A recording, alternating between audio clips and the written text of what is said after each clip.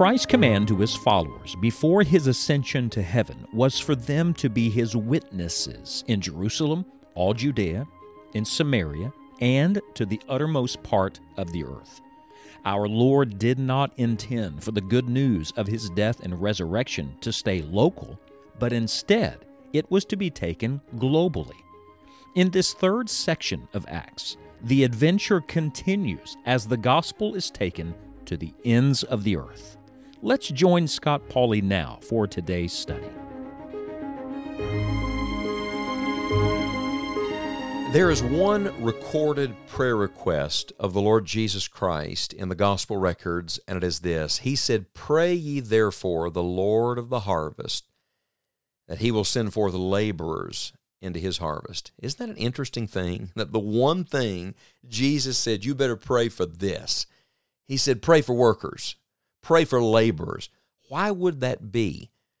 May I tell you that the longer I'm in the Lord's work, the more I understand. The Lord Jesus understood. He knew. The great lack is not for work to be done. The great lack is not for financial resources. The great lack is not for programs and ideas. The great lack is not for souls to be won. The great lack is always for laborers. Where are the laborers? Friend, I'm going to tell you what we need right now. We need workers. Every local church I know needs workers. And frankly, every local church ought to be sending out workers into the harvest field. I just cannot believe that at the end of the world, the end of the age, on the verge of the second coming of Jesus Christ, with more lost souls on the planet than have ever lived at any time in history, that the Lord would be calling fewer people into his work. No, I think the Lord is still calling the workers, but I think perhaps we're not listening. And if we are listening, we're not obeying.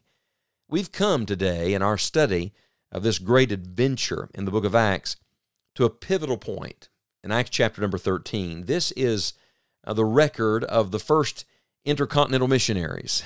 This is the record of what God is setting in motion now with Saul, who is getting ready to be known as the Apostle Paul. At the end of chapter 12, we left Barnabas and Saul. Notice Barnabas' name still first. So Saul at this point is not the most prominent of the two in the team. That's about to change. Chapter 13, we pick up the story here. Now, there were in the church that was at Antioch certain prophets and teachers, as Barnabas and Simeon that was called Niger, and Lucius of Cyrene, and Manon, which had been brought up with Herod the Tetrarch, and Saul. Fascinating. Saul's actually at the end of the list. Perhaps at this point, he's the least likely among them, the least to be the point of the tip of the spear, the leader of the group, and yet God's going to make him that. I would also point out to you in that verse that you have quite a combination of backgrounds, cultural backgrounds, language backgrounds, experience. It's fascinating to see the hodgepodge, if you will, of people. But friends, that's the miracle of the church. Look, where can you go and find people from so many different backgrounds worshiping together, coming together, people that come from different perspectives and yet find their commonality in the person of Jesus Christ? It is the mystery and the miracle of the local New Testament church. The Bible says, as they ministered to the Lord and fasted, the Holy Ghost said, "Separate me Barnabas and Saul for the work whereunto I have called them." And when they had fasted and prayed and laid their hands on them, they sent them away. Did you hear the phrase, the work whereunto I have called them? Oh, I'm just praying right now, even as I'm talking to you. I'm talking to the Lord in my heart. Dear Lord, laborers, even now, dear God, call some people into the work of the Lord. We need more men willing to preach the gospel. We need more godly women engaged in the work of the Lord. We need more families connecting their energy, their time, their resources to the cause of evangelizing this world with the gospel of Jesus Christ. I would point out to you, it all started not as they ministered to others, but as they ministered to the Lord. Isn't that interesting? It's in the place of prayer. They're praying and fasting. That's when it all was set in motion. God chooses those who are close to Him. God sends those who have drawn near to Him. If you want God to show you something significant to do with your life for the glory of God, get as close to the Lord as you possibly can.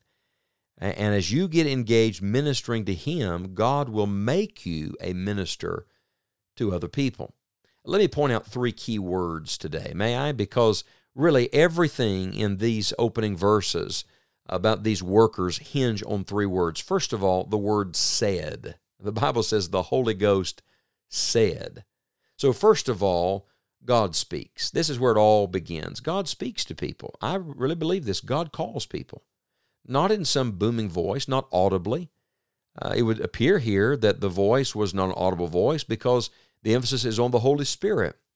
But there's a speaking. God is speaking to the church, and God is speaking to Barnabas and to Saul. He's always working on both ends. I wonder, is God speaking to you? Is the Lord dealing with you? Listen to the call of the Holy Spirit.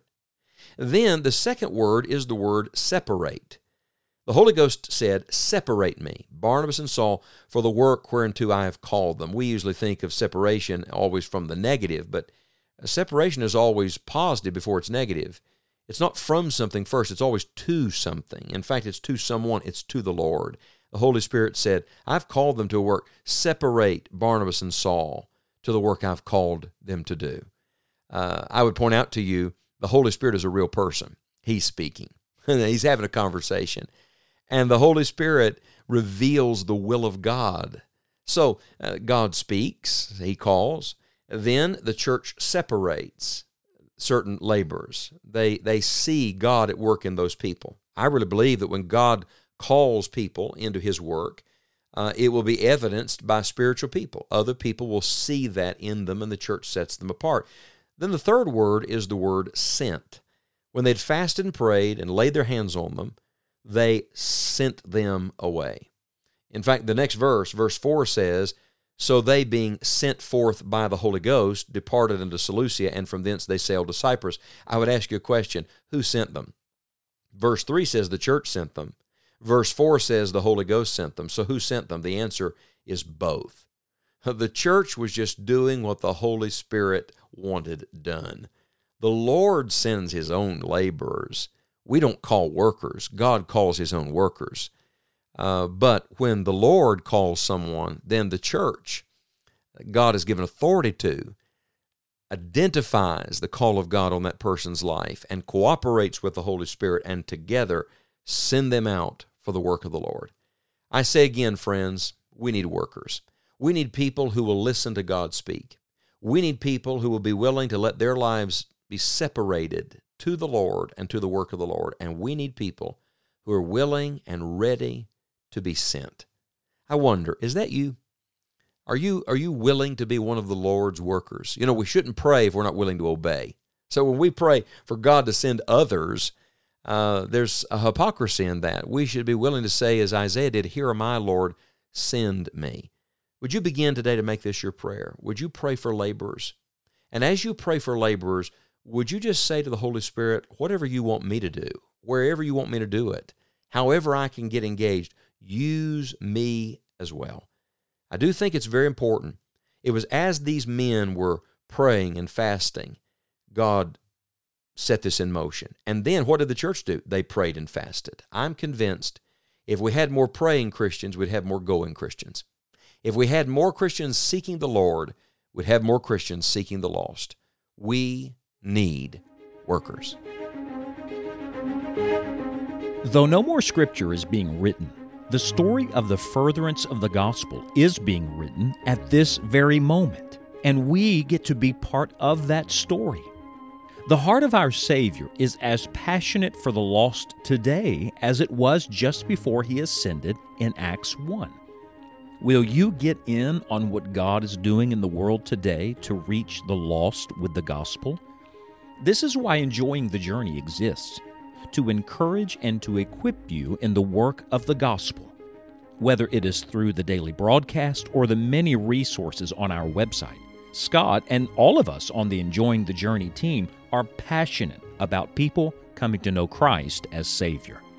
we pray that you truly will enjoy the journey. But we also pray that you will bring others with you on your journey of following Christ.